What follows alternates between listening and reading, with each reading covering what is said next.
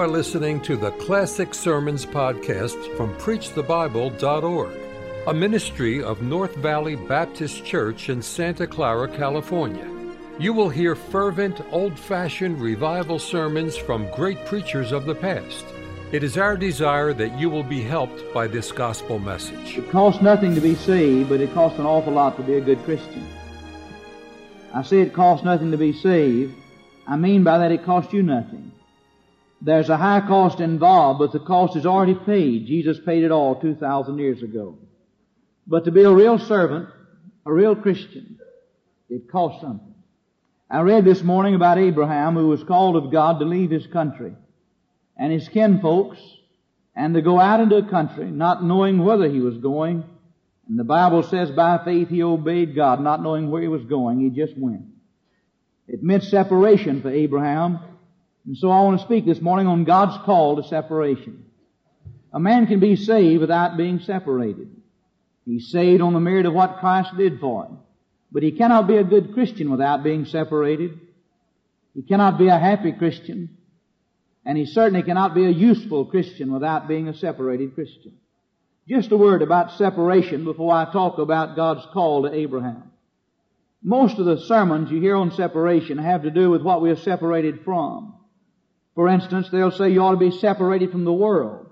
They'll quote verses like Romans chapter 12, verse 1 and following, where Paul said, I beseech you therefore, brethren, by the mercies of God, that you present your bodies a living sacrifice, wholly acceptable unto God, which is your reasonable service, and be not conformed to the world. That is, don't be in harmony with the world, but be transformed by the renewing of your mind. They'll quote such passages as a passage in 2 Corinthians 6:17, which says, Come ye out from among them, and be ye separate, saith the Lord. Touch not, and handle not the unclean thing. They'll say we should not have bad habits, and they're correct. They'll say we ought to dress modest, and that's correct. They're saying we ought to live good, clean, separated, dedicated lives. But if your emphasis in the matter of separation is only on what you're separated from, then you've missed the main part of separation. Because the Bible emphasis is on what you're separated to. A very interesting expression is found in Romans chapter 1, verse 1, where Paul says, Paul, a servant of Jesus Christ, called to be an apostle, separated unto the gospel of God.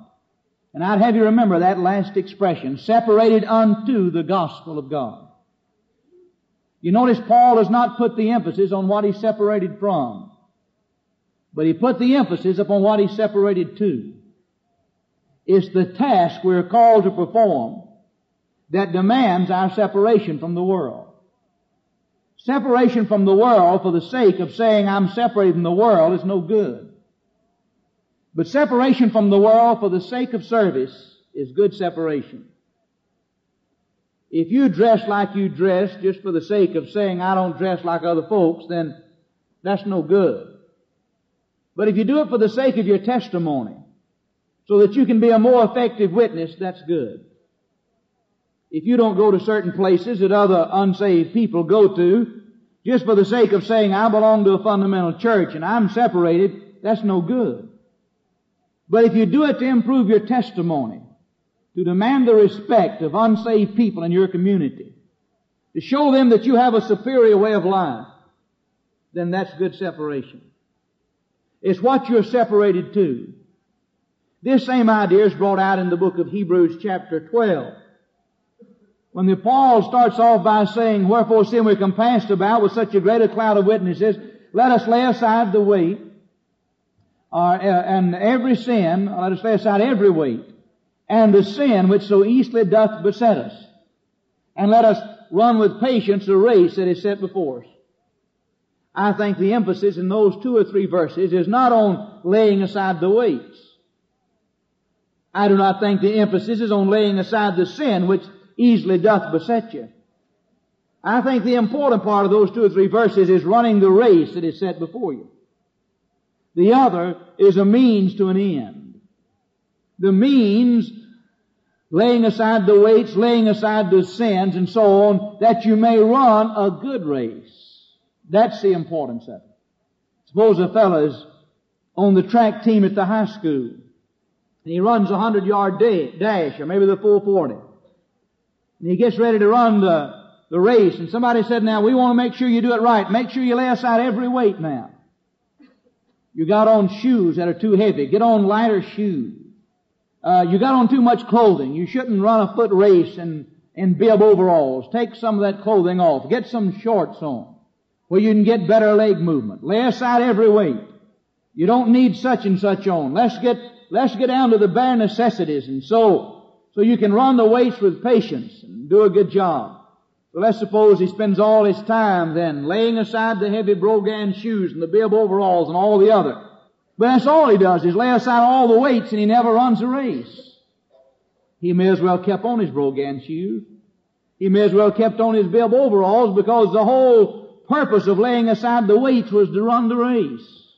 And the whole purpose in the matter of Christian dress, and the matter of Christian living, and the matter of keeping your life clean and not having bad habits, the whole purpose of it is what you're separated unto. Not what you're separated from, but you lay all this aside that you may be a better Christian, a more effective witness, that you may do a better job as a Sunday school teacher, as a bus driver, as a bus captain, as a choir member. The whole purpose of choir members wearing dresses at decent length is so people have confidence in you when you sing, and not think you're somebody off the street somewhere. They'll think you're a born-again believer. They'll be impressed with the way you dress, and they'll be willing and ready to hear you sing if you dress properly. But the whole purpose is to service. Paul, a servant of Jesus Christ, called to be an apostle, separated unto the gospel of Christ. Now I would like to think that I live a fairly good Christian life. I'm not an expert. You know, I could still go to heaven and smoke if I wanted to. I could still go to heaven and chew if I wanted to. I could go to heaven if I only went to church about once a month. I could still go to heaven. I could still go to heaven if I never read my Bible, just occasionally read it, and very seldom prayed. I could still go to heaven, because these are not the prerequisites for salvation. The prerequisites for salvation is faith in the finished work of Jesus Christ. But I don't think I could be a good servant. I don't think I could be a good father, a good Christian. I don't think I could be a good husband unless I spent time in the Bible reading, unless I try to live a separated life. I don't think I could be a good pastor. I'm sure that if I was a layman in the average church and the pastor had no standards, and the pastor did not live a separated life, I wouldn't have any confidence in what he had to say. The whole purpose of my separation is that I may serve the Lord. Paul said, I'm separated unto the gospel. Now, God called Abraham to a life of separation. You'll find it in Genesis chapter 12. He told him to leave the land of Ur of Chaldees. He says, you go now, and I'll make you a blessing. And through thy seed all the nations of the earth shall be blessed. Notice first of all the call to separation. Several things about it. Number one, it was a personal call. God said to Abraham, Abraham, I want you to leave the land of Ur of Chaldees. Abraham could have said, well, what about Lot? And what about my father and my mother? And what about the others? But God had spoken to Abraham. It was a personal thing with Abraham. You see, in my own life, the question is not what are other people doing in other churches. And the question is not, is every preacher that God called a separated preacher, does he live clean and separated? That's not the question. The question is this, God's called me. I know I'm a little different. I'm not saying I'm better, but I know I'm different at least. It may mean bad, I don't know. But I know every preacher in town doesn't preach like I do, and I know they don't take the same stand I take on issues, and I know that. But I'm not going to answer for every preacher in town. I'm going to answer for myself. You see, I'm not in the ministry because I sat down one day and took a sheet of paper, and on that sheet of paper were 25 choices of what I'd spend my life doing, and I looked the sheet over and I decided I'd be a preacher. That's not why I'm in the ministry. I'm in the ministry because I've had a call of God to enter the ministry. And the call of God to the ministry is as real to me as my right hand. I know as well the night God called me to preach as I do the night that I was married. And my call to preach is just as real to me as my own wedding. I'll never forget it. I walked in the yard that night. 1 o'clock, 2 o'clock, 3 o'clock in the morning, I was still walking. Now I remember kneeling beside the house. A little white 5-room house. I remember kneeling there. over a butane gas tank that was buried just beneath me. I remember it so well.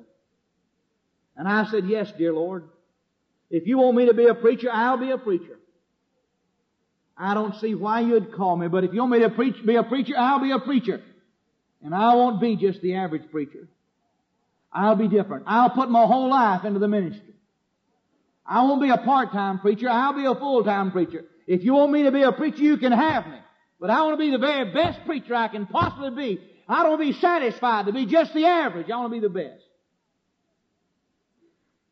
And I could see then there's some things that I shouldn't do. It's a personal call to separation. Not every Christian separated.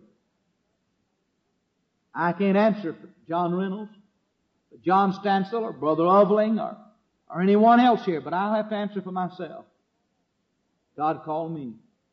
If the whole world goes modernistic, if the whole world joins in the ecumenical movement, I cannot do it. If everybody in the world turns their back against me, I cannot compromise my Christian principles and go along for the sake of saving friends. If it means losing every friend I've got, I must stand by my Christian principles. I must maintain a life of separation. I cannot be unequally yoked together with unbelievers anywhere, at any time, in any kind of an effort. I cannot. I must die first, and many will misunderstand it. But the Bible said, don't do it. It's a personal call. I can't answer for other folks who claim to be fundamentalists. I can answer for myself. I can't answer for other folks who claim to love God, love souls. I can answer for myself.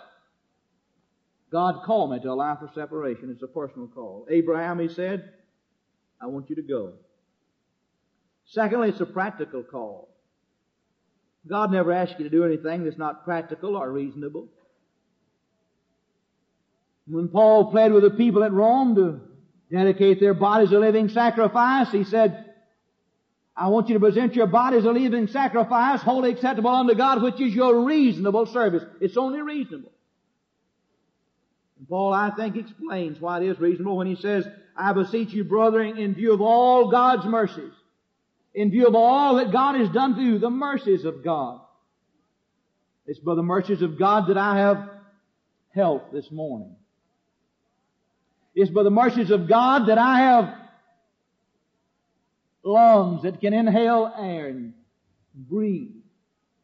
It's by the mercies of God that I am where I am. When I was a little boy, I never thought I'd enjoy things that I enjoy today. I never dreamed of having a new automobile. I never dreamed of having a house with 2 bathrooms in it. That was far beyond my furthest dream. Well, I'd have been satisfied to live in a little 2-room house like I was raised in, or later to a 3-room house. That would have been a wonderful thing for me. I never thought I'd get that far along. I thought my daddy was much smarter than I'd ever be, and if he couldn't do any better than that, I surely couldn't do any better.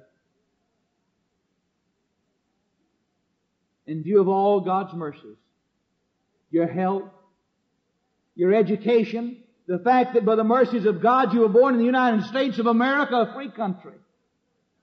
A country where you can go to church or stay at home. A country where you can get out and show initiative and make well in the business world and make as much as you want to make. Well, you could have been born in another country. You could have been born where people are poverty-stricken. You could have been born in Haiti where the per capita income is $4 a year. A year, not a week or month, a year. And yet you were born here and God has blessed you with everything you have. And Paul holds all this over your head and says, I plead with you, brethren, in view of all God's mercies, that you present to God your bodies a living sacrifice, wholly acceptable unto God. And don't be conformed to the world. Be separated, he said. Be different. Don't be like the world. It's a practical thing. It's a reasonable thing. Why, if God asked us to cut our right arm off, that wouldn't be unreasonable. If God had said, I want you to sacrifice your babies, that wouldn't be unreasonable. It's certainly not unreasonable for God to ask us to be good, dedicated, separated Christians and not live and dress and act and talk like the world. It's only reasonable to expect us to live right. When you're rightly related to Christ, it's a strange thing.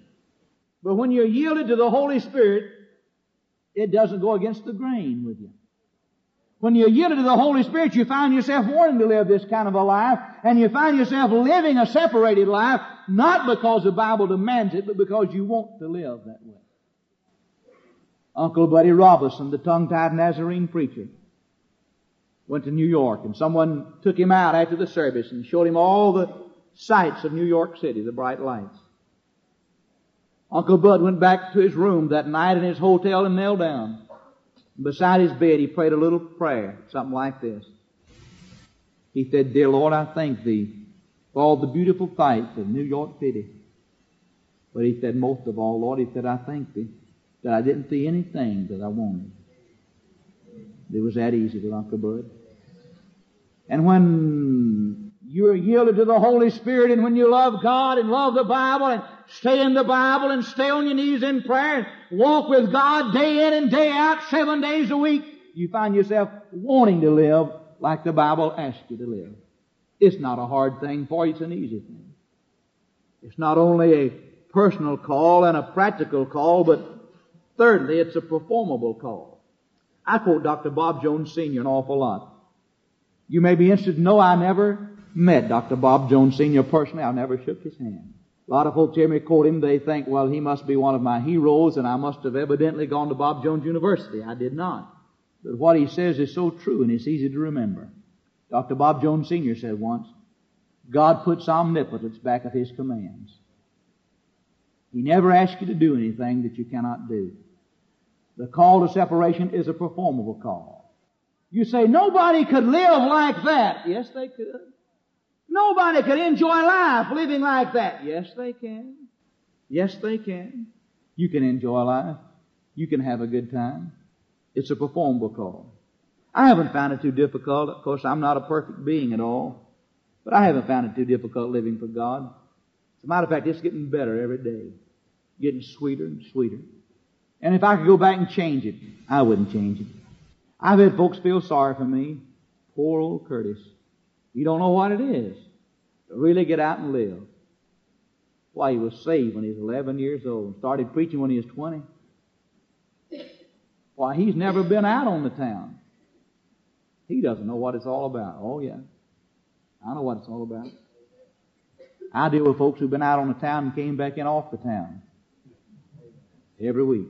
I know what it is. I never woke up with a headache saying, oh! I've never had a hangover in my life. Never. Don't know what it is. I've seen other folks with ice packs on their head. Night before, boy, we're having the best time. Next morning, oh!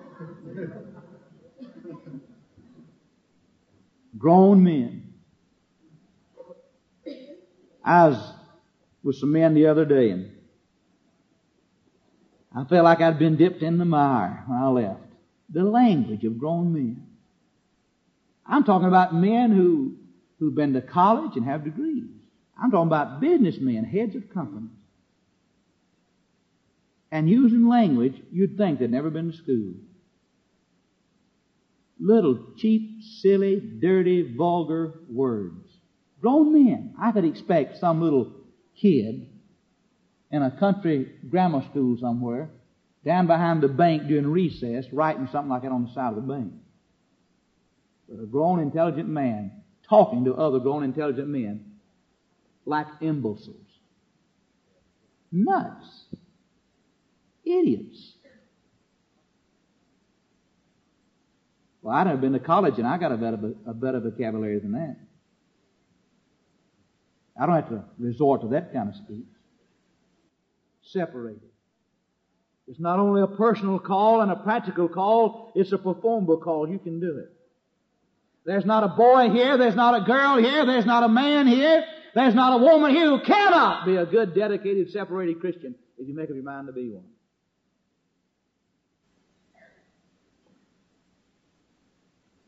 Well, just for the record, I still think you ought to wear your dresses down to your knees. And I'll never get used to you wearing them 6 inches above your knees. I don't like it. If you can't afford to buy a longer dress, you ought to buy some burlap bags and sew them to the bottom of it. I can't get used to men using 4-letter words. I don't like it. I can't get used to Christians living any kind of an old, loose life. And I want to keep on harping on it as long as I'm here. Somebody said, same old note, same old note. Yeah, same old note. It's like George Whitefield said, he preached, you must be born again. He preached that same sermon 700 times in one city. So I went out to hear him. He said, I'm preaching today on you must be born again. And somebody said, well, why are you preaching again on you must be born again? He said, because there's still some people here who need to be born again. And I'm playing this same old note because I saw some skirts this morning. If you could call them skirts, they look more like long blouses to me. You heard about the fellow who got lost in the grocery store, and the grocerman said, why didn't you hang on to your mother's coattail? He said, I couldn't reach it.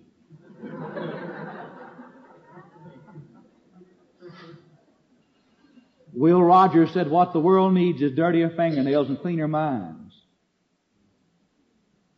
And you can't keep cleaner minds when the women are going around dressed like they're dressed today. Not if you're a red-blooded American and you're in good health. You say, well, not me. Your mind's in the gutter. And so is yours. We were all born with our minds in the gutters. That's what you call the sin nature. And that's why Jesus said, he that looketh upon a woman to lust after her has committed adultery within his own heart. He didn't say the woman that looks after a man to lust after him. But he said the man that looks after the woman.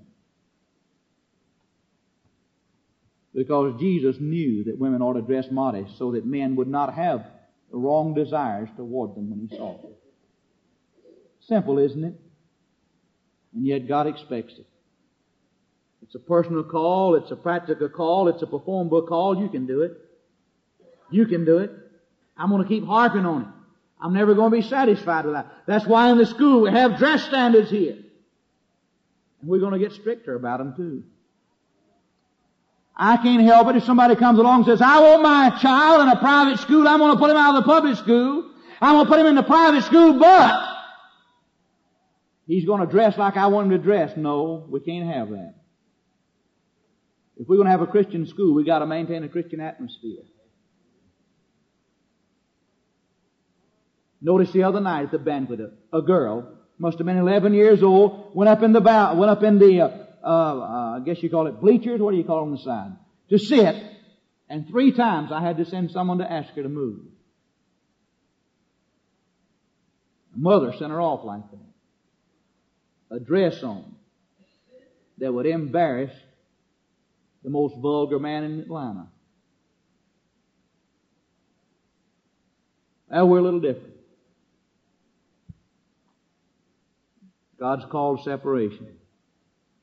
We're going to maintain some standards. We may lose students, but as long as we can get the approval of God, I'd rather have His approval than students. We're not going to have boys with hair down to their neck, hanging down here looking like girls. They're going to look manly. Not my boy, I'll cut his hair like I want it. Then you don't send him over here to school.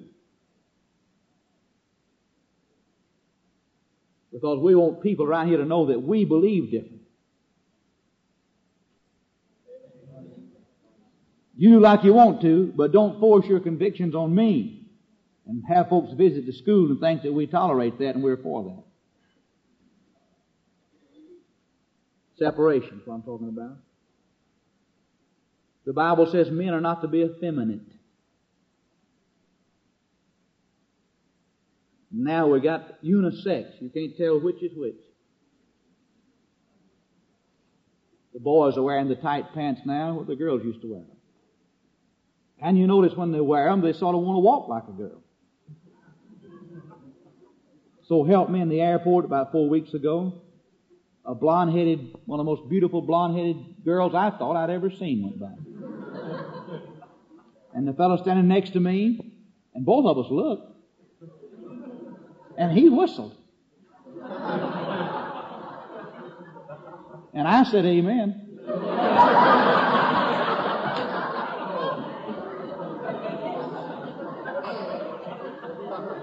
And the fellow turned around and looked at us. So help me, it was a guy.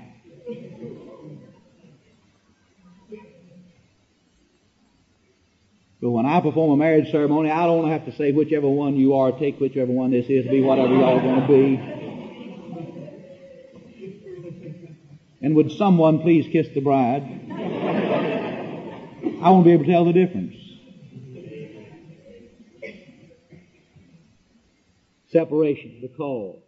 Number 2, the cost of separation. It costs something. You don't preach like this without hurting feelings. You don't preach like this without losing members sometimes. Because rather than people appreciating it and saying, thank God He showed me where I was wrong in the Bible and I'll get right, they'd rather just be like the rest of the world, just be like the crowd. Whatever the crowd does, all right with me. Just whatever the crowd does. You better watch out about the crowd. Farmer went out one night to shoot some crows. One day to shoot some crows in his cornfield, and he shot down through the bunch of crows in the cornfield, and several crows fell. And it just so happened that his parrot had been down in the cornfield too. His parrot had got loose, and he shot and wounded his parrot. And he got down there, laid 2 or 3 dead crows and a wounded parrot. And he said, well, Polly, I didn't know you were here. What's wrong with you? And the parrot said, Art, wrong crowd, wrong crowd, wrong crowd. And you better get with the right crowd. Evil companions just corrupt good manners or good way of living. And he that walketh with wise men should be wise, but a companion of fools should be destroyed. That's Bible. You walk with good Christians. Yoke up with good Christians. Be with good Christians. People teach school here. I want them to teach school. And when the boys look at the fella, he can say, there's a guy. He can imitate that man. I want him to have a man for a teacher. He's got a man. The cost of separation, it'll cost something. It hasn't been easy. I've been tempted to compromise a million times. And the further I go, the easier it would get to compromise. Because the people don't understand the issues always. And it's difficult to say, we'll do such and such without explaining the issue, and sometimes it takes hours to explain the issue. And all your people are not always present every time you preach, and they miss some of the issues that are explained. So when you take your stand, they don't know why you're taking it. And so rather than have misunderstanding, it's easy just to be quiet and say nothing. It costs something to be separated. But so far as I'm concerned, life is too short and eternity is too long for me to worry about gaining here. I'm concerned about gaining on the other side, not here. And the folks that misunderstood me here, if they're saved and we get to heaven, they'll understand me then. It costs something.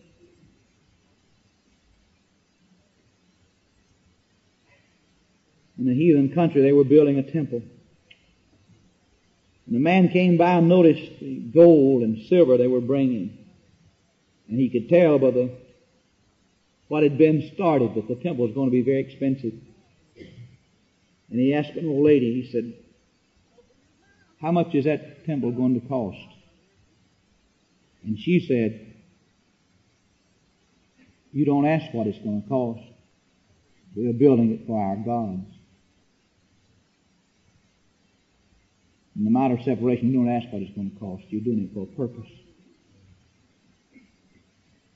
In another country, a missionary went by and he saw a man pulling a plow and his wife holding the plow, plowing the field. And he inquired as to why the man was pulling the plow. And someone said, a few months ago, said they were raising money to build a church. And this man had no money to give. And so he sold his ox. Gave the money to build the church, and he has no ox. And now he's having to pull the plow. Would to God we had some people who'd make that kind of a sacrifice to God. heard Dr. Billings, the president of Hyles-Anderson College, tell this. It was told to me before I heard him tell it. Someone told me this. He went to the bank a few days ago and took out every dime he had. He had a few $1,000s in savings. He took out every dime he had and put it into the Lord's work. And said that I don't want the Lord to come and catch me away and leave several $1,000s in that bank. I don't want a dime over them. If we were half as dedicated to the cause of Christianity and the salvation of sinners as the communists are in the spreading communism throughout the world, we could turn Atlanta upside down in 30 days. But we're not dedicated to it. It costs something. Not only the call and the cost, but now the compensation of separation. It pays. Wonder how Abraham's wife felt. He said, honey, pack all the bags, put the furniture in some boxes, pack it all up, we're going to move. Oh, Abe, have you bought a new home? No, I haven't bought a new home. Oh, have you rented us a home somewhere? No, I hadn't rented a home. I see. We are moving. Yes, we're moving. Pack all the things, get the china and silverware, and get it all together. We're going to move. We're going to move to the next county. I'm not sure what county we're moving to. We're just going to move. Oh. Are we moving to another state?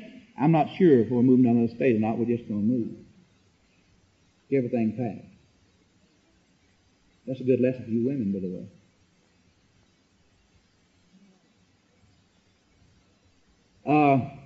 Well, maybe you could tell me this. Are you going north? You going north or south or east or west? But I don't know where I'm going, north, south, east, or west. Just know I'm moving. Oh. How'd you like to be his wife? Packing your things and moving, not even know where you're moving to. Loading up in the wagon, not even know which direction you're going. North, south, east, or west. The Bible said he went out not knowing where he was going.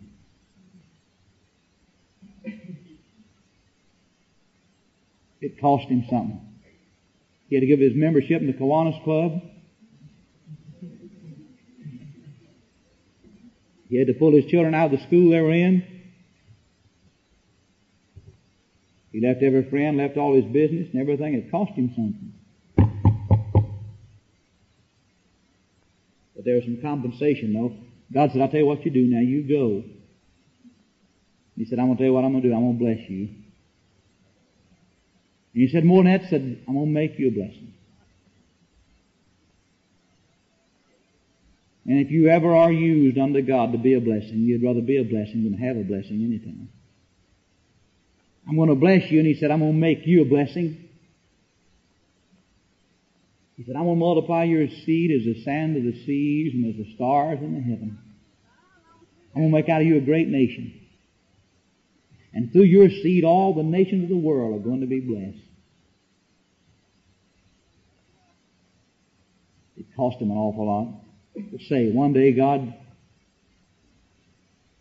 spoke to Sarah, 90 years old. Said, you're going to have a son. She laughed at it.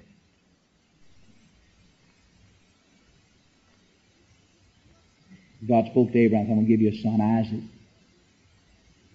And God gave him a son, Isaac.